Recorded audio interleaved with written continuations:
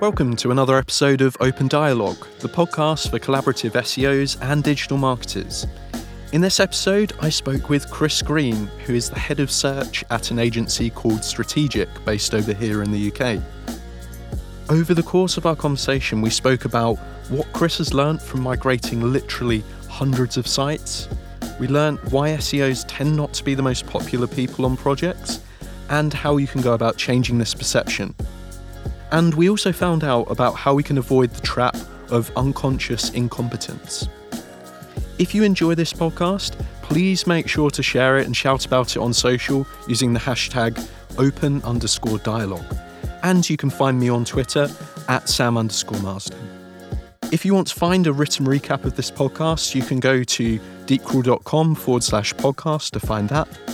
And you can also sign up to our mailing list and be notified when we release new episodes each and every other week.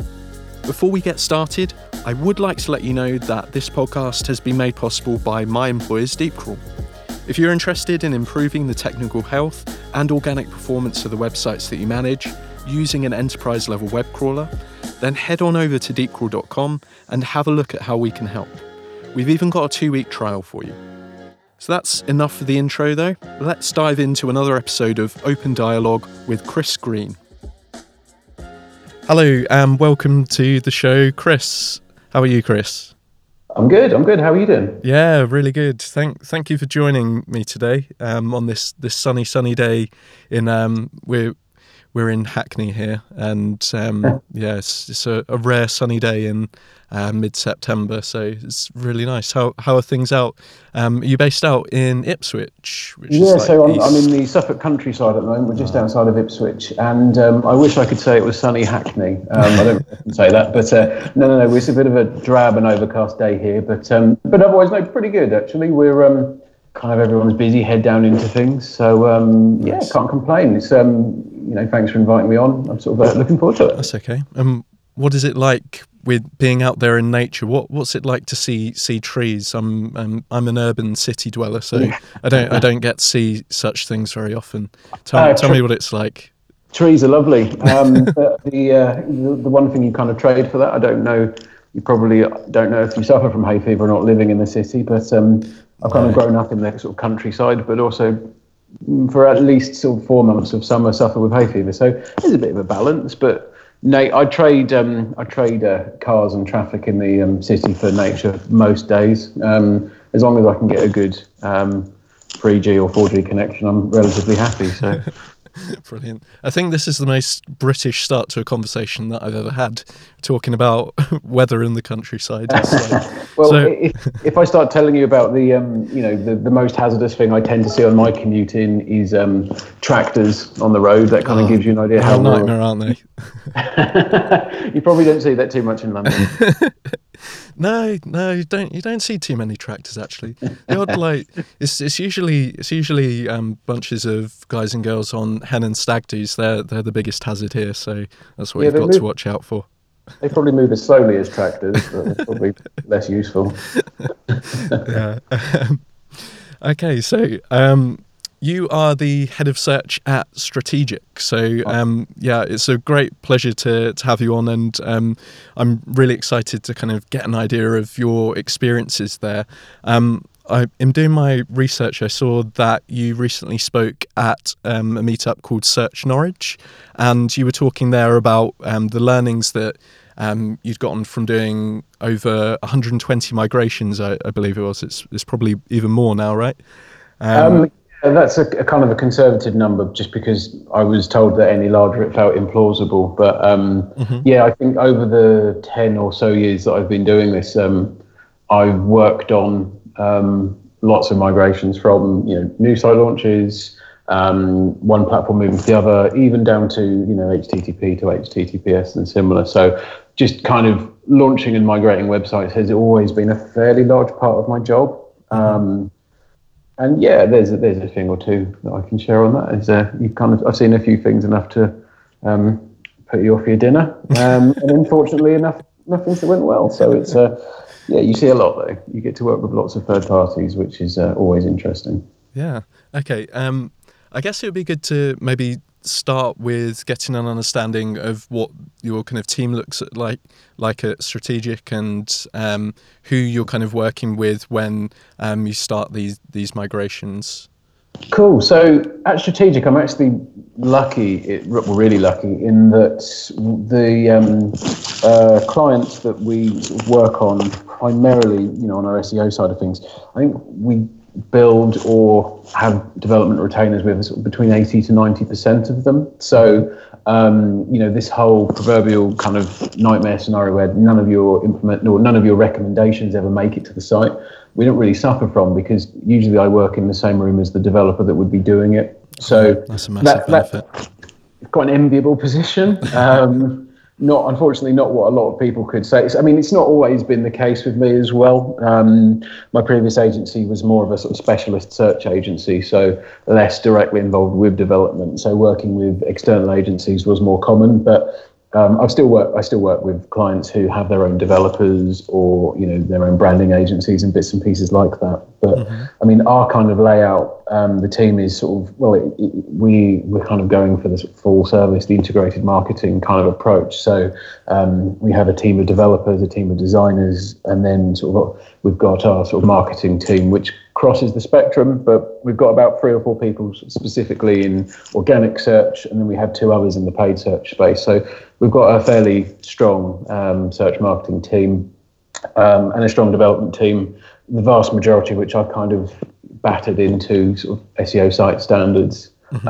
So what we develop and launch is relatively sound and built around that.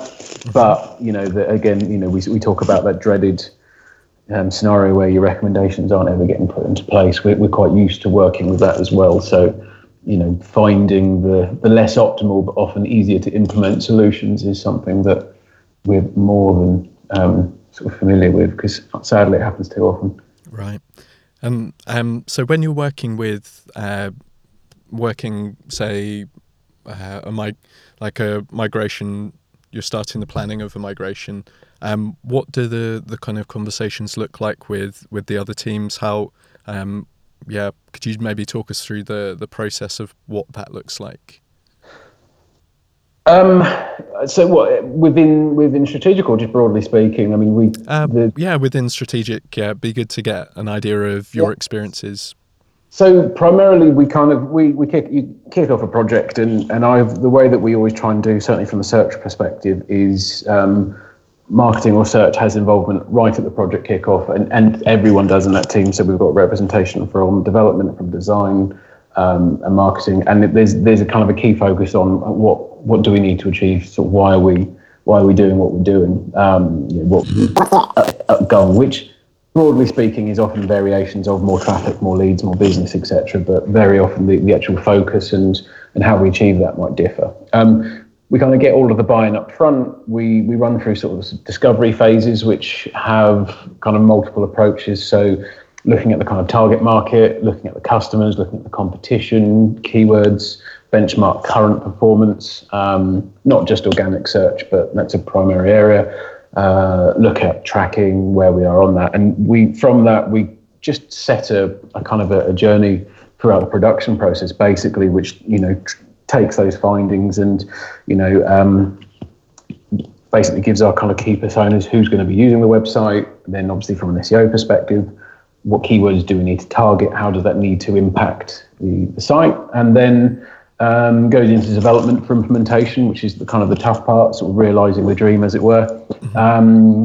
And throughout that development or design development process, we kind of have marketing checkpoints. So we review when wireframes are complete, when visuals are complete, and then when it goes up onto staging, we start running kind of crawl simulations and reviewing the staging site from about sort of 70 to 80% completion, depending on the size of the build. Which is then when we'd map the 301 redirects and then just get our pre-launch checks in order. We make sure that these sites are as tight as they can be before they launch. Then it's presented to the client, and then, there are usually kind of an iterative phase of changes, and then we launch it. Then it's post-launch, which is when all the fun stuff really happens in a weird sort of way. It's when we kind of understand how Google and the market are kind of perceiving the new website. We make sure that the standards are still tight, and then we plot out the onward marketing. So a new website is only but a small part in the process. From a migration perspective, just ensure that, it depends on what the goals are, but broadly speaking, the goal of every site migration or launch is we don't go take any steps backwards. We want to make sure it's an onward process. But apart from that, the kind of the wish list, what keywords do you want to target, will all kind of come from there, really. I did actually see part of your talk. I think you said something along the lines of like, if you're being told that organic traffic's going to drop by about 15%, then that's you're basically doing a bad job, and you've not got a great set of experiences to draw from. Yeah. Broadly speaking, I think we hear it a lot, and I've worked with people.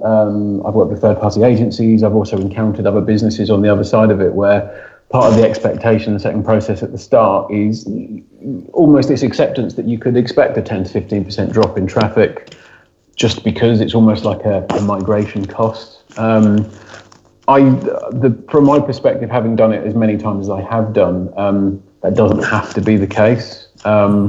It depends what the goal is, though. I've worked with websites and brands who've had 3,000 plus page websites with quite kind of rich content areas, and part of the creative agency's remit has been to sort of streamline the website. Now, streamline can mean one or two things, but as an SEO, when I hear the word streamline, I usually get a bit worried because I think the creative agency in that particular example wanted to take it from a 3,000 page site to a 30-page site, at which point we kind of waved a red flag and said, no, you're going to lose quite a significant portion of traffic. So if the remit, or if the expectation of the client is, we'll launch this new website and not only will our rankings and traffic stay where they are, they'll grow, then that kind of expectation needs to, chart the direction of the site build relaunch process. I think that the presentation that I gave in Norwich, I think one of the other things we said is it's okay to lose traffic if everyone's aware of where you're losing traffic, and as a business, you don't want that. Yep. Or that's not that kind of critical. And I find that stakeholders in projects can struggle with that. Very often, the higher up the hierarchy you go, the more sometimes people are unwilling to accept a loss in traffic, because traffic is always a good thing, right? But it's fine if it's a market that's not useful to you, or if it's some products or some services that you want to jettison, then you can do that if you do it right, as long as everybody's aware. So there's loads of kind of examples on that, but the vast majority of site migrations, if you're kind of sympathetic and you benchmark really well what works at the point, when you start the project, you kind of build the site map with that in mind. The only point of warning therein is if you're in that sort of unenviable position of having to launch a new website when the original website is actually doing very well anyway. What they say, when you're at the top, there's only one way you can go. And they are some of the worst or most tense migrations I've ever done, because you're launching a brand new website or a site that has no visibility. You only got one way that you could go, is you could get better. But when you've got a site that's already at the top of its vertical, that's a very tense experience. And in those scenarios, you can sometimes limit the ambition of the new site by being very kind of conservative or wanting to protect rankings. But the how tricky sometimes this can be means that you're going to find that most decent SEOs are on the side of caution more often than not, and tend to start sentences and meetings with "it depends." I always try not to, but when you get asked a direct question by a CEO of a company, it's like, I need to answer this question without "it depends," but that's easier said than done. And when you're kind of communicating to a client saying that you might be losing this traffic, but it's not traffic you necessarily want, are they generally quite accepting of that, or how do you go about framing that? Yeah, generally, yeah. I think those kind of decisions and conversations are always best sort of backed up by the data where possible anyway. And you can, again, assuming that you've got analytics already set up and you've got a decent amount of historical data, you can usually show them, or you can kind of give an idea or projection based on their current levels of traffic, where the business is going, what the current conversion rate is, and the ones that you can kind of put a monetary value to are often the ones that are easiest to fight, because not only can you give them an idea of what the potential cost to or the cost of being lost is, but what the cost to retain that is, and then it just becomes a commercial conversation. And the vast majority of clients I work with, that when you can get it into those kind of commercial terms, it makes sense. It's just like any other decision making. Mm-hmm. Where it is a real challenge, though, is when you've got lots of stakeholders, or the analytics, or any kind of tracking data that you've got is less reliable. You kind of have to try and sell them more on your intuition and experience rather than evidence, as it were, which can always be problematic. Especially when you've got 5, 6, 7 plus stakeholders in a process, you'll always find someone in there that will pick issue with it, and then it's comes down to the sort of the hippo, the highest paid person's opinion, and how you can kind of convince that or that person. So, but broadly speaking, yeah, if we do it in a mature way and you set the expectations up front, it goes well. The worst conversations to have are the ones where, in a project, any potential drops haven't been outlined at that point, because then you've got nothing to fall back on. And actually, as a practitioner, that's your fault. One of the examples I've got where it happened within best intention actually is we had a particular client who we tried to retain their sitemap as per the old one, but they never liked a certain traffic driving area, and they said, well, can we drop this section from the website when we launch the new one? To which my response was, we can do, but if we don't have that content within the sitemap, or we're reducing it, we have to offset that with greater levels of link building, marketing efforts, PR and stuff post-launch, which they bought into. But 2 or 3 months after launch, they pulled the marketing budget for various reasons, which meant that those rankings dropped and never came back. So it's kind of that's always frustrating to see. Now, obviously, we made that clear that would happen up front, which meant that the client wasn't annoyed with us at all, and they were actually quite accepting of it. But yeah, you've got to tee them up before the event, otherwise you've got a mess on your hands. And I'd just like to touch on your relationship with developers at Strategic, and like how you work with them. Like, what extent do they understand SEO?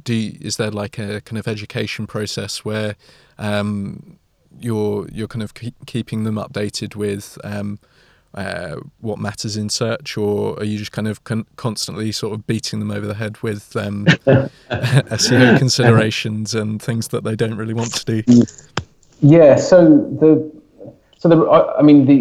a lot of the developers I've worked with for years, so we've got quite a healthy understanding of what each other does and the pressures of each of our jobs, because ultimately a developer, their KPIs or targets or what they're judged against aren't always the same as an SEO or a digital marketer, and I would argue that they shouldn't always be. I've heard the argument that, well, if a developer's doing their job properly, SEO will work, which in some ways could be true, or would be nice if that was always the case, but it seldom is. I often say that the vast majority of things that a developer needs to work on in the final stages of a project aren't the SEO snags quite often, and that causes a bit of tension. I mean, the way that we tend to do it, though, is we have a fairly robust list of pre-launch checks and standards, which someone who isn't a developer checks. Obviously we encourage our development team to be as good as they can do, but I'm a firm believer if you don't proof your own work, and that's not just the same for kind of content or reports. It works with web too. But yeah, we've had conversation, internal training sessions about how to use headings. Breadcrumb does need to be there, page titles, canonicals, pagination, or not so much. But all these kind of technical standards we have as an agreed kind of list. So as an absolute base level, the team kind of know it, and where they either don't know or there might be a knowledge gap, we put in checkpoints to identify it, because with the best intentions there's a lot to remember, so you do need someone just going back and checking it. but what the key thing, and it's a message that I constantly try and drum into people. And I sort of say it with a tongue in cheek, make friends with developers, and I don't just mean that in a kind of a cynical way of trying to game them, but it's get them bought into why you're doing what you're doing, what the goals are, and more importantly, if you do need to feed back on any elements of the work which isn't ideal, you do it in a way that's kind of respectful of them and what they're working on, and you're just knowledgeable of what they're trying to do. I kind of often kind of quote the Dalai Lama, often, not regularly. He's got a lot to say about SEO. He did. He was ahead of his time. No, but it was essentially you got to. I'm paraphrasing now, but you got to create the positive vision to get the best kind of reaction from it. Share everyone your vision that you're trying to do, and the vast majority of people will get it. I mean, it is a two-way street. If you're kind of telling the developers that this is what, I'm really worried about these factors, therefore you need to be. But likewise, you kind of need to expect to, be respectful of limitations within the site, what is physically possible, not giving them convoluted recommendations that actually aren't going to make a difference. In the 11th hour of a project saying this site cannot possibly launch because this H3 is in the wrong place, or this heading shouldn't be a heading, it should just be styled up. That's not a site-breaking issue that's going to stop a launch. And again, if you're being respectful to the developers, don't flag stuff as a problem unless it is actually a problem, because otherwise you can railroad an entire development project in pointing fingers at the 11th hour. Especially when you're working with third parties, you never want to get into that scenario if you can help it. Oh no, it's not a good look. So it sounds like you've got quite a harmonious relationship with development resource in-house. Are there more difficult conversations that you have with clients then? Does that cause? Is there anything you can tell us about that? Yeah. So a lot of the websites that we kind of build or that I'm involved with directly are sort of WordPress or Magento. So they're relatively known quantities. They're not massive bespoke systems, or they're not enterprise systems, or the things that usually create the vast amount of issues. So again, we're kind of lucky that if you've got a variant of a blog or a variant of an e-commerce site, we're pretty used to those. So again, it's that whole setting client expectations early. The challenging part most often, certainly working with kind of clients, is usually sort of scope creep, or breakdown in communication, or if one side believes that expectations are set, but the other side isn't aligned with that. And I'm being very diplomatic, because it's again, it can go in either direction. There is, you can get the quote kind of client from hell, but they don't appear out of nowhere. And I'm a firm believer. I've done this for long enough that you can turn almost any client into an ally and work with them. And as an agency, you should do.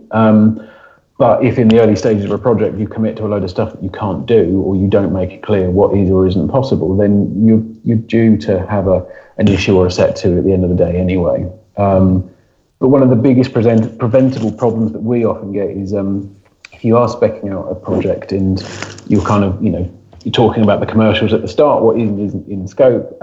If there's any ambiguity about content, about migrating content, or more importantly, writing of new content, that's where you're going to have issues later on. And usually it's that conversation 60 to 70% into a project where one party turns to the other and saying, I thought you were writing the content. And again, that recovering from that, getting that back is quite tricky. We have clients who say we're more than happy to write the content, and we support that, and we do whatever we can. But the most successful projects that launch on time, on budget, are the ones where we write the content with kind of a close relationship with the client.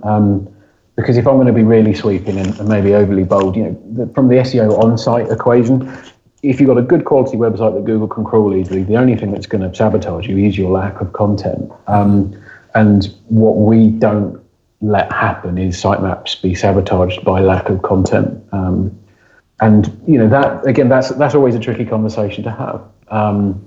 It's harder to have with third parties if the third party is the one producing the content, or even you're working with a design agency who have kind of created the sitemap, and you're allowed to work within its confines, that's when you do have to have the difficult conversation of saying, look, Mr. or Mrs. Client, this website is not going to work for these reasons because you haven't had the foresight in the early stages. And that can make you unpopular as an SEO. Right.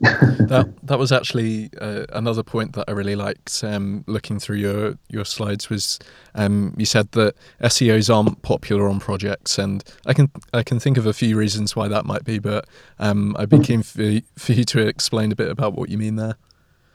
I think the biggest way that an SEO can make themselves unpopular, and in fairness, anybody, any job title has this capacity, but it's because typically SEOs get involved too late in the process. They'll come in, at the 11th hour with the remit of, we're about to launch this website, we can't lose rankings. Now, at that stage in the project, it's probably too late anyway. However, the SEO will go in, will review what's gone on before, and then will deliver their summary. And the worst way that you can deliver that is in a slightly bitter or acrid kind of fashion, just saying, this is poor, this isn't going to work, this is terrible, this is shoddy. There are loads of ways that you can kind of do it, but you can make yourself very unpopular that way, which makes sense, right? If you're kind of effectively slagging off someone else's work, that's never going to do you. But actually, even on the less extreme examples, sweating the small stuff. So, because SEO is quite an unknown quantity in so many ways, and there's a lot of stuff we don't know with 100% knowledge or accuracy. Sometimes, more often than not, in fact, if an SEO is charged with the remit that no traffic can be lost, they'll go ultra conservative on all of the recommendations. So,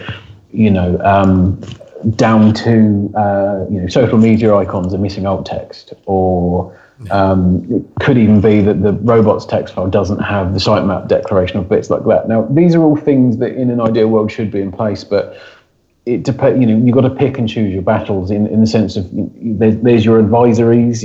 Actually, a lot of the tools in the market do this. These are your warning messages. These are things that are not optimal. But then you also need to make it really, really clear. These are the kind of high priority or critical ones, because again, if you want to make yourself unpopular, it's going to be if a senior developer is making some very small fixes that they're just not convinced are going to work. Because the other fact is you can review many websites ranking incredibly well within the niche. Technically, they're far from perfect. So if you're the one at the 11th hour saying, hold the launch, this website's going to tank because these really inconsequential errors are present, that's a very big key to making themselves unpopular. So it's a difficult one, though, because, equally involving, a user experience specialist in a project right at the end is far too late. And I would argue that involving an SEO at that point is too late. So we're very good at creating these scenarios where an SEO has to upset people in some way, shape or form, because otherwise it will go wrong.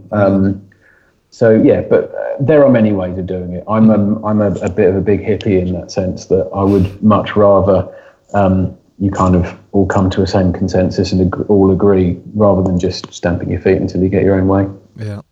I completely forgot my question now. I had a really good one lined up. We're getting a bit of feedback at the moment. Oh, are we? Is that coming from me? Yeah, I think so. What was it?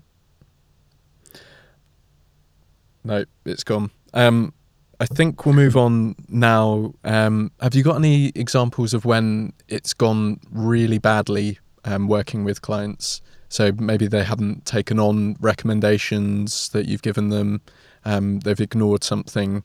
Are there any complete disaster stories that you've encountered during these many migrations? Yes, although thankfully some of the biggest issues that I've kind of encountered here are long in the past, which is good. Obviously, it's good for me to say that. I think one of the worst actually being with e-commerce platforms, Magento in particular, and filtered navigation, filtering the category grid or refining the category grid based on product type, size, color, price, etc. We had a developer, they were launching a new platform. They decided they wanted a slightly more sort of quote user-friendly way of implementing this. They picked a method that was Ajax based, but this was, oh crikey, 4 or 5 years ago actually. So obviously how you would handle that then is slightly different to now anyway. But to cut a long story short, they hadn't listened to the recommendations where basically it's, you were about, this is going to be handled wrong. Do not deploy. Was the short answer. It was one of those kind of elements. They'd put it on staging. They'd installed a new extension. They'd activated it. The client said they were happy. Then they went, "Oh, actually, you better check with our SEO agency," which was, I was one of them at the time. Ignored the recommendations. Deployed it without telling us. I mean, I still was blissfully unaware that they were ignoring me. And it was only a week or so later when we noticed this sort of fairly dramatic spike in pages being crawled and indexed that we saw that Google was, I think in the end of it, a site that had about 3,500 products. It was about 250,000 pages within a few weeks within the index, and it just continued to grow. And unfortunately, when they listened to us was when rankings then tanked, which they did. And that's when the extension was disabled, and we created a better method to move forward. But that took months and months to clear up. And sadly, in the real disaster, we, as an SEO agency, were taken off the project a few months afterwards because a new e-commerce manager came in. And it was only a couple of weeks later did the ranking start to recover from the original issue. So that was kind of a lose-lose situation on everyone's part, really. The client lost the revenue and the sales for the time that the issue had happened, and we lost the client because of it. So, looking back, certainly at me and how I was then, is there a way of making that point a bit clearer? Is there any way of illustrating the case better? I don't know, but you have to kind of ask yourself those questions after the event rather than necessarily assume that it was all someone else's fault. But I haven't seen many go much worse than that. You always get the, oh, by the way, we've launched the website. Could you do the 301s now? That's a classic, which happens quite often. And the others, oh, we launched our new website. Why have our rankings dropped? Oh, you didn't unblock it with robots, or or worse, you've left the staging password in place. We see those from time to time, and again, we have our internal process here. We have 3 different people do that same check on every launch.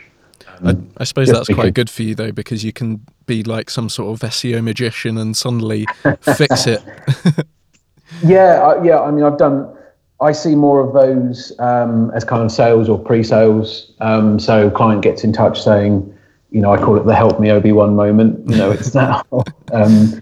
And yeah, usually it is. And you kind of look pretty epic by deleting one character from the robots text file and then the site comes back. But broadly speaking, we don't lord it up as, as you said, that wizardry kind of point. We're usually fairly open and honest to say this is just what duty of care looks like. But it is cool. I mean, I enjoy those projects where you can make a huge amount of impact with relatively low effort. But sadly, when you build the websites correctly, that's not the case. I think one of the other things I kind of tell a lot of people in this process is just a really technically sound website is just not enough to rank alone. If say you've got a 4-year-old website, everyone's decided the platform's aging and it needs updating. There's almost an inherent assumption that building a new version of it will make it rank better.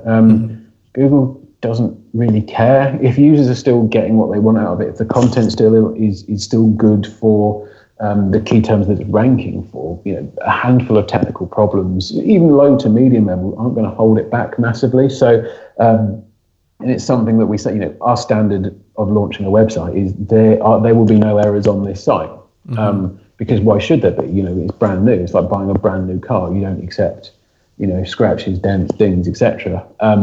But that by itself isn't enough. And very often, you have to stress to clients or other third-party agencies is just, have you actually solved the problem why you weren't ranking in the first place? Which could be content, could be you don't have the right key terms, could be the site structure's horrible, or many different elements. So fixing technical problems only makes you rank if the technical problems were stopping you from doing so, which on smaller websites is less often the case. Yeah.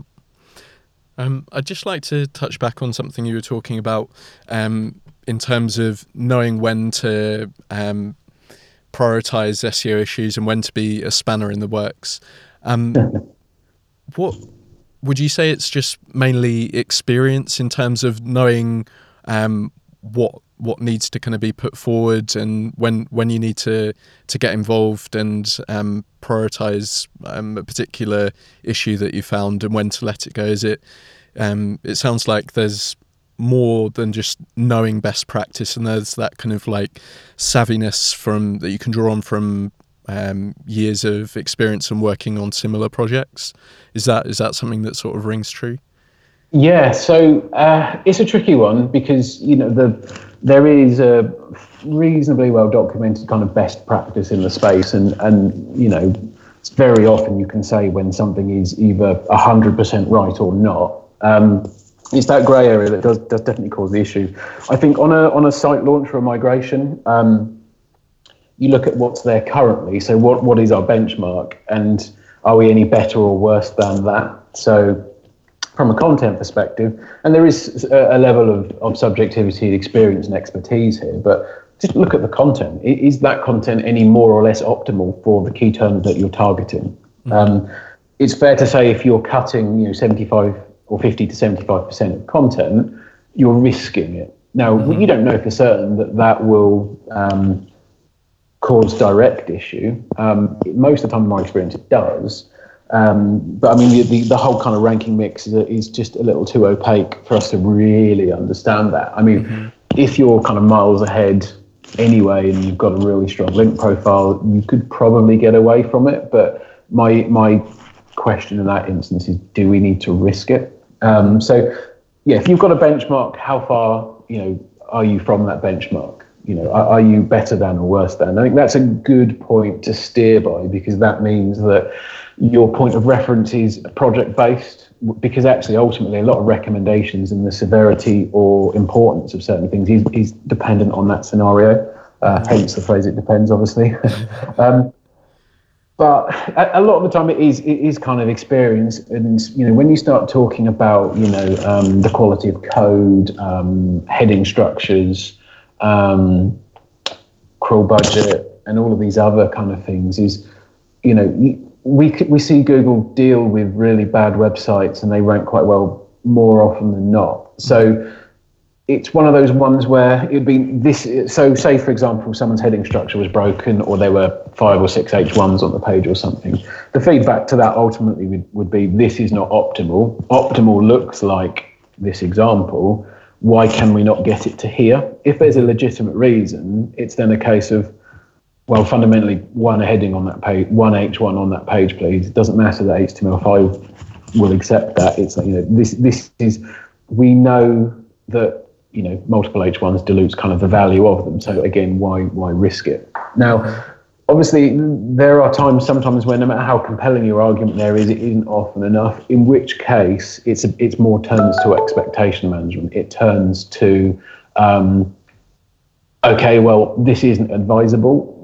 Effectively, we've warned you. However, if we do notice a problem, we may need to roll back or make these changes post-launch. Now, that scenario is really tricky, because obviously the more things you change, the more variables you introduce. If rankings do drop, finding what the cause for that is incredibly tough.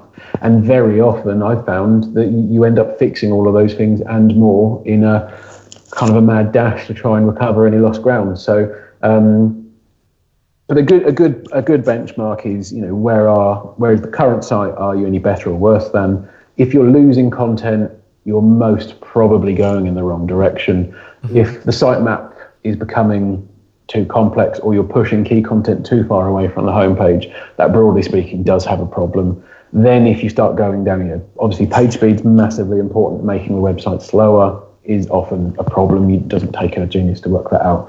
And then the rest, the kind of the page level sort of code compliancy elements, they're the kind of bits that I would always give ground on if needed. But I think the key point is, if you want to really be ultra careful. It's just kind of prepare yourself with a list of examples of things going wrong. And you turn to JavaScript and the use of JavaScript in kind of key navigation or any kind of key reliance on client side kind of rendering or processing is not a good variable to put in there. So, and examples of that going wrong are quite frequent. So you can often put the fear of God into stakeholders with well-documented examples. Just only do it when you really need to, because again, you get into a sort of a cry wolf scenario, and then they stop listening to you altogether. Right. Which isn't great. Yeah, you can see you'd want to avoid that. I'd like to just pick up on something you mentioned earlier around, you said that projects seem to go better when you deal with the content side of things as well. I just wondered what your kind of content team looks like and how you kind of get them interested in kind of SEO considerations when they're writing new content or updating existing content. So there's kind of a few areas there. I think our content team here is we have sort of a key content manager and sort of a couple of key sort of content / SEO bods in the office, and then we work with trusted content writers in different niches and industries, because very often you want someone who knows an area, just so that you know that the content is on point, is relevant, the language and the feel of it sort of fits the industry. But we tend to employ our content team with a desire of them having at least a knowledge or an appreciation of SEO. I would does that all the content writers, do they kind of sit under your kind of remit of search within the company? No, not specifically. Okay. No, they kind of sit alongside. We kind of try and position it so they have an appreciation of it. But what we don't want is quote SEO content writers, because that's like literally the worst content ever. So very often we will say in the brief, I tell you what, the biggest ingredient for success in good content that helps SEO is just the strong brief, and by which I don't even mean a really kind of exhaustive list of target key terms. You want the content writer to know what the area that they're appealing for, maybe a couple of, if there are some crucial key terms that you do need mentioned, you want to tell them what those are. But the brief and the framework or the structure of the piece needs to be strong enough that they can write about it and they'll hit those the right boxes as they go. Sometimes that for longer content, for long tail content, or if you're targeting answer boxes or rich snippets or whatnot, very often you would suggest a series of questions or say, we have noticed this question gets asked a lot, please answer that question. But the last thing you ever want to do is to say to a content writer, particularly one that you don't work with in the same room sometimes, is please make sure you use all of these key terms. We want to target them, because they just become this kind of robotic, just horrid kind of mangle of something that wouldn't have ranked since, I don't know, 15 odd years ago. Yeah, and it's we sometimes see it working, but I kind of remind kind of clients, content teams, various people is actually when you're actually looking for the target key terms, what ranks currently, you need to be better than that. So if you are in a position where your niche is terrible and it's still using tactics circa 5 to 10 years ago, then actually sometimes keyword stuffing, manipulative internal linking and various other things can still work, and in some cases are required to work. I mean, that in fairness, within the last year or so, that's becoming less of a thing, but who's best in class? When we, especially when we're looking at long tail content, or this guide needs to make us the market leader in this key term or this surface, this is our ultimate top funnel content. You've got to look at what's the best example as it is, and you've got to work out if you can beat it. We have had examples recently where we've said, we at this moment in time don't believe we can easily surpass the content that's currently there. Do we need to change the slant, or do we need to come back once we've produced something to talk about or something of merit? And that depends on the budget and how badly you want to rank for a certain term, but there is a large point of this of, I hate this term because it can be used a bit flippantly, but, do good content. That isn't the be all and end all, but it is such a significant part of it. And so it should be, call me kind of naive or overly white hat or whatever you want to call it, but I'd much rather rank with content that is really good than kind of get lucky or manipulate my way to ranking with something that actually isn't that great, because I quite like knowing that what I've done is pretty good, or what work we produce for a client, it will stand up on its own, irrespective of Google, in a way. And that's always the goal, without a question. Mm-hmm. Cool. So I'd just like to wrap up this kind of collection of different experiences, which have been really great to hear. Just by asking you what recommendations you'd have for SEOs looking to better work with other teams. So we spent quite a lot of time looking at developers, but also with clients and maybe content writers as well. What's the biggest area you think the SEOs could improve in? The first one is get your voice heard sooner. And sometimes that isn't you as an SEO, particularly if you're like an SEO consultant or an SEO kind of exec or manager in a business or an agency. You often won't be there at the start, but make sure you're there as early as you can is a critical point. Because if you're sat around the table when the project's kicked off, you know a lot more about it. A lot more about the goals, the objectives, the commercials, which really helps. It makes sure that all of your recommendations are more pertinent and important to the actual goal, rather than just recommending sort of fairly irrelevant key terms because they look achievable or that they have enough volume. So that's kind of a key one. And, broadly speaking, the sooner you can get in there, the better. I think the second one I would say is just ensuring that this regularity of small kind of but often touch points. Some projects can over rely on an SEO's input, which I would argue can make worse websites sometimes. A web designer, a web developer, UX person, and however, all of the other different problems. They're all vastly different skill sets. You need all of them ideally to make the best sites. So kind of for SEO to know where their opinion is needed and where it isn't, and more importantly, butt out when it isn't that important. Don't just kind of wade in because you have an opinion. A lot of SEOs that I work with or have worked with have seen a lot of websites. We all know what good looks like, but again, it's just be respectful of everyone's kind of own kind of remit within a project. There's, as an SEO, I'm not very fond of when a developer tells me that my recommendation isn't going to be that important, because it's like, well, that's kind of my decision or my kind of skill expertise. But equally, if you go in and tell a developer, well, I probably wouldn't have built it like that. Unless there's an SEO impacting element on there, they're probably not going to like it. So I think there's, know where is your opinion and where it's not. But then finally is kind of develop a healthy appreciation of everyone else's skills and everyone else's goals. And that's more of a broad kind of just working with people well kind of skill. Is if you know what motivates everybody else within a project, you can work better with them. You've obviously got to use that information. You've got to sort of be emotionally aware sometimes, and equally sometimes you need to know when you need to use those as levers to get them to actually do what you want. But it's I still think the vast majority of projects like this, most SEO problems, even if they manifest themselves as tech SEO problems, they're not technical in nature.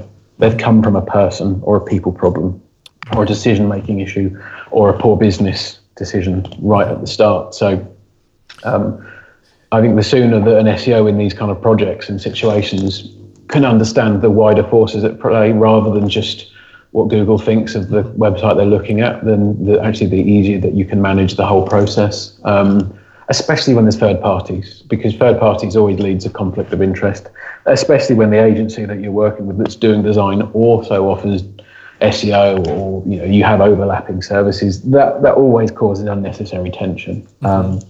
That you just need to work it out. But be respectful of your remit, understand what drives people, and then ultimately just guide the client by what is best for them and just make it as plain as you can to them. Yeah. You mentioned that projects can become over-reliant on SEOs. What is it that you exactly mean by that? Is it so that it becomes like less about what's best for the user and what the client wants? What exactly do you mean? Best examples usually are when usually larger companies where they may have launched a site 1, 2, 3 years ago and it's gone badly. You know, actually a lot of the websites I work in are sort of following botched migrations. And, you know, that whole thing of, you know, once bitten, twice shy. So they'll approach a new project being like, well, we've since learned that our SEOs weren't good enough. We need good SEOs now, which is kind of fair. But what I would argue is that in some instances, that can be the SEO is responsible for designing the sitemap, sort of full stop. It is the SEO is the one who kind of defines all of the key elements needed within the templates and the visuals. And it could be the SEO is the one that's briefing in every single piece of content. And yeah, you're kind of right when you say that. Well, the problem is that the SEO's motivation, you know, as much as it can be what's good for the users, what's good content, etc. But the primary driver from an SEO perspective is generating traffic via organic search, which absolutely has its place in every website that needs traffic from organic search. However, it can alienate audiences, or it can do a multitude of things that are negative. You know, you may miss some opportunities, you lose innovation, you can lose respect, you can lose credibility. There's so many different kind of factors that, you know, there's a reason why that there are very few people who can successfully, you know, map out a website, do the keyword research, design the visuals, build it, and then launch it and market it. You know, there aren't many people who can do all that really well, and that's because they're just fundamentally different things. Yeah. But it's people's fear from past experiences that can often overly create an reliance on that. You know, actually, if we have our SEO involved through the whole process, we won't have that problem again. You might not, but you might have some other more significant ones that may be harder to recover from later. So it's just maintaining a balance and just being aware. You know, building a website is complicated. It's a lot harder than most people think. It's a lot harder than a lot of SEOs tend to think, which I often find is quite amusing. But it's you know, you need lots of different people. And draw on that experience in its breadth and its depth where you can. Cool. Right, I'd like to move on now and just talk about a post that I read of yours a few months back on State of Digital. It was about unconscious incompetence. I think that was the right phrase. Could you explain a bit about what that is, what that phrase means, and how we as SEOs can try and avoid it? Okay, so I guess the cut and thrust of what we're sort of talking about there. So the unconscious incompetence is based on something that Maslow kind of wrote, a sort of fairly well-known framework there. But the idea in the post and how I positioned it is that it's possible for you to be incompetent or, you know, bad at your job without even sort of comprehending or being aware that that's a thing. Yeah. And broadly speaking, you start off in unconscious incompetence, so you don't know that you're not very good. You know, because you haven't learnt about it. You don't know what you don't know, which is, you know, blissful ignorance. Exactly, yeah, and virtually everyone starts their learning journey there. I mean, the word incompetence in here often puts people's backs up because it has a very negative connotations. But you kind of, when you start your learning journey, you start to get better. You kind of go into a conscious incompetence. So you start to become aware of what you have to learn, and you become knowing of your lack of knowledge, which is again a healthy stage, and that's what you use to structure, you know, your learning and development. Then you become sort of consciously competent. So you have to work hard, but you become good at what you do because you know, you're kind of learning, you're furthering yourself, you're challenging, you're double checking. And then the next kind of stage is kind of like an unconscious competence where you're just good at it. It's when your knowledge turns into almost like muscle memory or experience or intuition or gut feel, however you want to frame it. Now, what I'm kind of suggesting in that piece is that actually people, So an SEO in unconscious competence has a risk, mainly because ranking makeup for Google is so opaque. Things change. Documentation that they provide is sometimes wrong, and you get misled, and all of these elements. You risk becoming incompetent or poor at your job without even realizing that it's happening. And it's something. Part of the blog, part of the actual piece came out of, I guess, my own sort of journey over the last couple of years, where I've been less the practitioner and more of, heading up teams and training and working with staff, and my own, I guess, concern or worry maybe that I might be becoming unconsciously incompetent about things. That ability to not test and validate your ideas, what works, what doesn't work. I've even what I've said on this today, where don't have more than one H1 on the page. I mean, thinking about it, I haven't actively tested what detriment that might add, if we did have suddenly two. Mainly because that's a negative test, or that's a test where you would expect a negative outcome, and finding the right platform or site to actually test something like that on is a challenge, because not many people are going to willingly themselves open to that. But testing and validating your approach, and all of the elements that I teach, the SEO execs here, the workshops that I do, the talks that I do, who's checking and validating that? So I'm my kind of that blog, I didn't want to be like necessarily seen as table banging, because I'm not suggesting that everyone else is unknowingly stupid and I'm not. It's probably more that a little bit of the case that maybe I could be too, but I actually think that SEOs or SEO as an industry perhaps isn't that worried about that.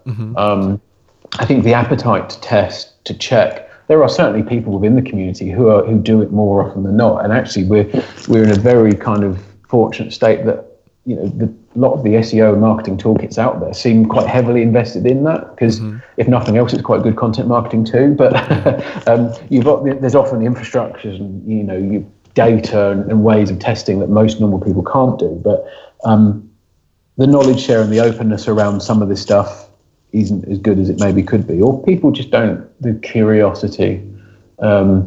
Someone does a study, an anecdotal study of 10 websites, for example, has a finding. There's no peer review. There's no following two projects by other people looking to prove or disprove. It's not an academic kind of field really, although we do have academics within it. But all I'm kind of saying is people just need to check their workings a bit more.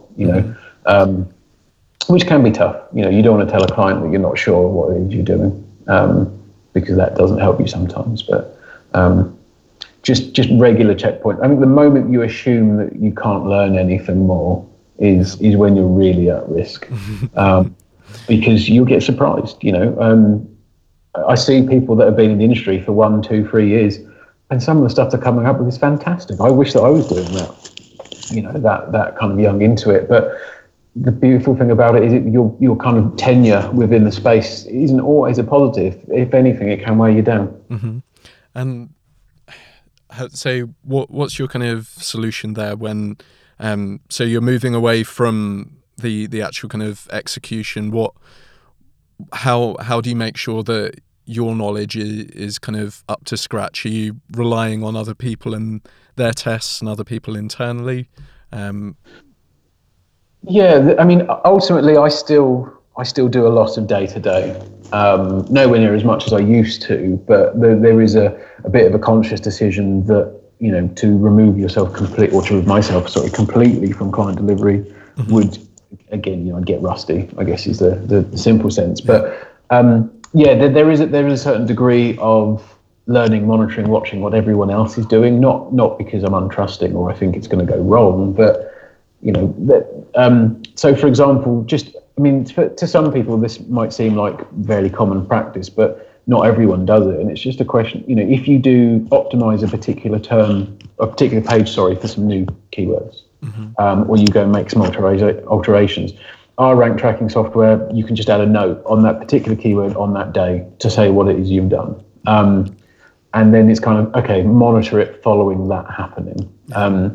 What is the the direction of change of that particular ranking relative to the others. If there hasn't been a change that's affected everything, was the resulting change positive or negative? Now, it's not the most perfect way of testing it, but it actually makes sure that we are looking at it.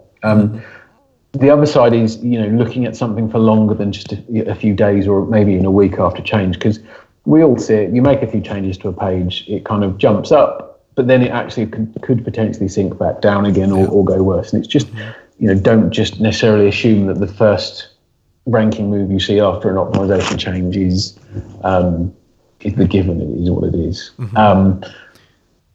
So that's like a really kind of simple one. But again, it's just making sure that the team do that from a standard, if nothing else, so I can kind of check in and see that. Because that is kind of important. I think that at a broader level, it's what you can learn from other websites and what they do it. So, looking at some of the more kind of SEO visibility kind of tools and software out there that will, you've got the benefit of analysing what's happened to a website through a terrible migration without it being one of your own. Looking at the changes, using the power of hindsight to see what has happened.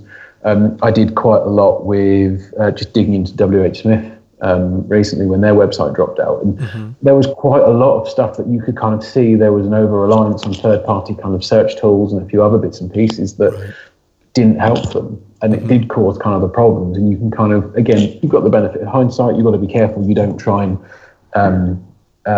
you don't mix up correlation and causation. But it just keep an open mind, stay hungry, and just a healthy level of skepticism. Don't assume that just because it's in line with what you'd expect that it is what has, it's doing what is expected. I think we can kind of mistake mixed signals quite heavily. I do like that though, taking lessons from high profile catastrophic failures. That's quite good. It can be good. The only thing I have learned from doing that is sometimes sites of that kind of size or visibility often can react and change very, very differently to smaller ones. So it does help you see it at scale what can happen. And it kind of, again, of course, it creates some really juicy case studies that most people are fearful to commit to. But it's monitoring some of the smaller ones as well can be useful too. Yeah, just touching on the SEO tests, that's something that we're really keen to do more of it at Deepcrawl.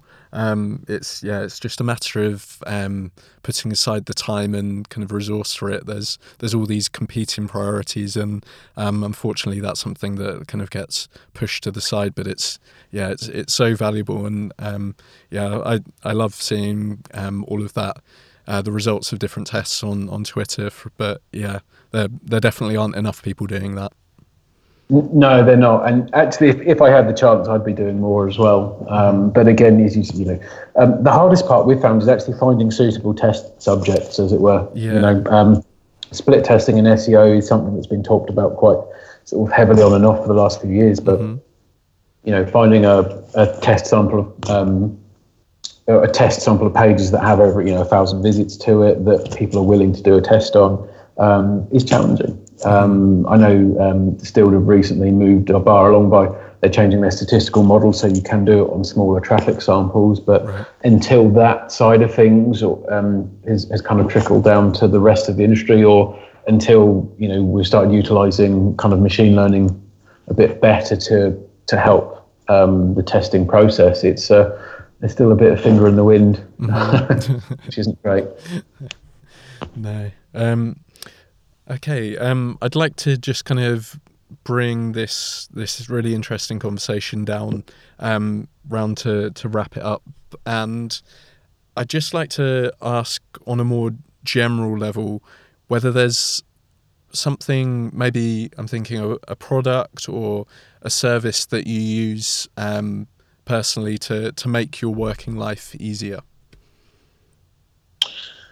I think the one that's changed the way I work most significantly recently is Systrix, and that's in the market, the visibility side of things. So actually the way it tracks Google results, the granularity of the detail that you can get I can kind of pick up the vast majority of websites and get quite a good view on what's happened to that website over the last, potentially 10 years, just by kind of interrogating the data. And the more you do it, the quicker it gets. And you kind of begin to learn a lot about kind of all websites in general and kind of how Google's reacted and changed over it. And for me, just having that data really quickly is probably one of the biggest sort of the things that I've benefited from.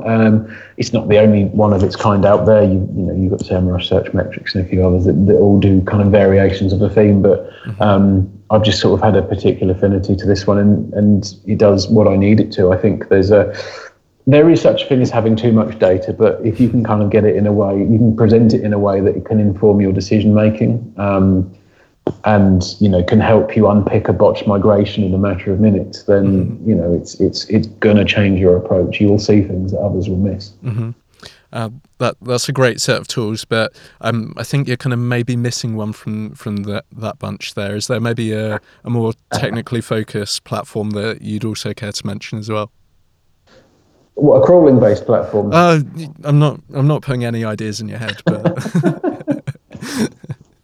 I'm a multi-crawler kind of guy. I don't know if I can make things work better. There's the need for multiple crawlers, definitely. Cool. Is there anything that you'd like to? This is kind of your shameless plug. Is there anything that you'd like to promote, maybe a particular cause or anything that you want to draw attention to? Shameless plug. I think there's two actually based on some work that I've done with one of my colleagues, Simon, over the last couple of years. Well, the first one is more of one of his projects, but it's really cool, and just check it out because he gets such a buzz from people using it. But he recently wrote a connector for Data Studio, which pulls in Google Trends data, which is very cool. It's called G-Trends. There's a link on the strategic blog. But effectively, you enter in your email address. He sets up a service that just sends you an API key. You authorize the connector in Data Studio, and you can pull in trends data. And you can also blend different trends connectors to kind of create blended trend data sources, which has become kind of a staple of a lot of our own internal reporting. And we're working out how to do this, but just give API access that can be used from Sheets as well, which adds another dimension to keyword research, let's put it that way. So that's really cool. It's free, go use it. I'll definitely be using that. We're nearly at 1,000 users now, which is pretty cool. Oh, wow. Give something away that's pretty cool for free and people like it, who'd know. Yeah. The other one, it's still being kind of worked on in the background. We had a bit of a fanfare of it at the start of the year, but it's actually a platform that we're building called Spark, which is built off Cloudflare's EdgeWorkers.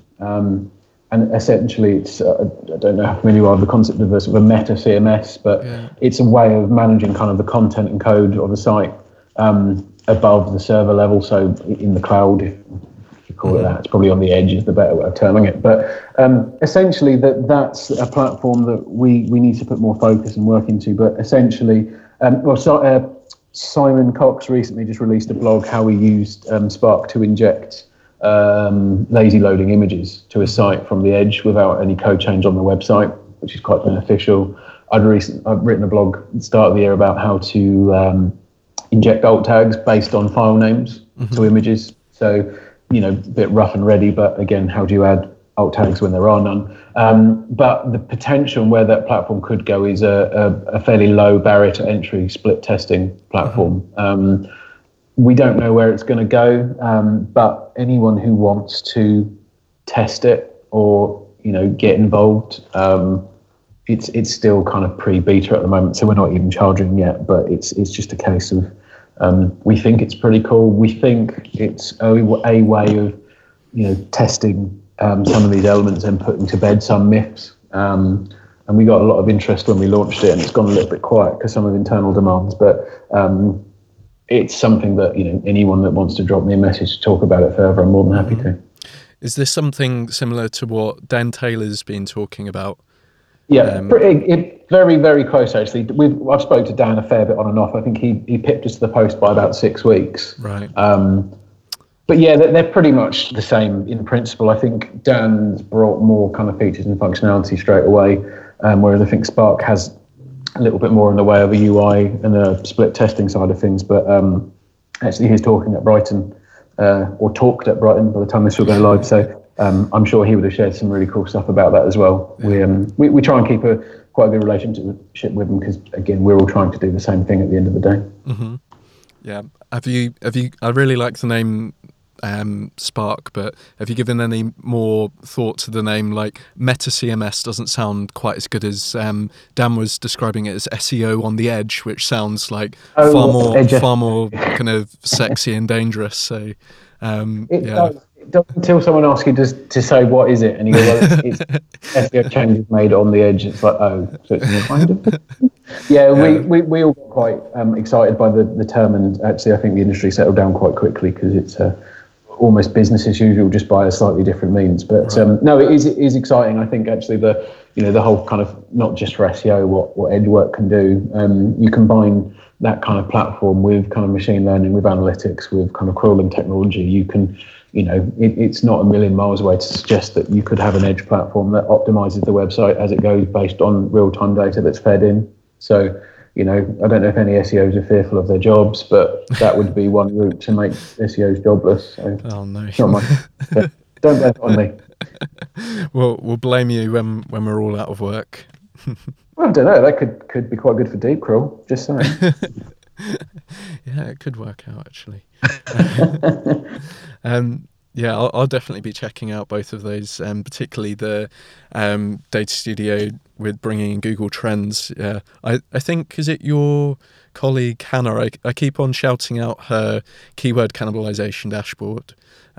Really, really appreciate that. Are you familiar with this? Or yeah. I work with Hannah quite a lot. Yeah. On that and other Data Studio things. I think there's almost a joke now, not just in this office, but a load of other people that we sort of speak to and work with. Is you can kind of make a Data Studio out of anything, but it's that dashboard and a few other things that we're building. We're using Data Studio almost more in a slightly kind of, not really a software kind of age, but we sort of report on keyword research and other things using Data Studio just for visualizations, for kind of filters, and just making things more palatable. It's seeing a lot of potential in that platform to do kind of really complex things really easily. I mean, obviously you've done a lot of work on it yourself, so yeah. We're all really excited with what else you can bring from that. I'm really trying to hold myself back here because I think we could go for another hour just talking about all the ways that you're using Data Studio. But yeah, I think we'll call things a day there. Yeah, thank you very much for joining us, Chris, and sharing your experiences. It's been really great, and yeah, I look forward to seeing you soon. No, it's been great. Thanks for having me. It's I've enjoyed talking about it. Cool. Thanks a lot. Cheers. Great, thanks. A massive thank you to Chris for being such a knowledgeable guest and sharing his experience from working in search. If you want to hear more from Chris, you can find him on Twitter at ChrisGreen87, and you can also find more of me at Sam_Marsden on Twitter. If you want to share our audible adventures with the world, then make sure that you add the hashtag open_dialogue. I'd also like to give a shout out to BMO Studios, who are based in Hackney over here in London, who make Open Dialogue sound as good as it does. You're going to be able to find a written recap of this podcast over on the Deep Crawl blog by visiting deepcrawl.com/podcast. And you can also sign up to our mailing list and be notified when we release new episodes every other week. If you haven't already, make sure to subscribe to Open Dialogue on the podcasting platform that you use. Thank you again for listening to Open Dialogue, and I look forward to you joining us again for the next episode. See you soon.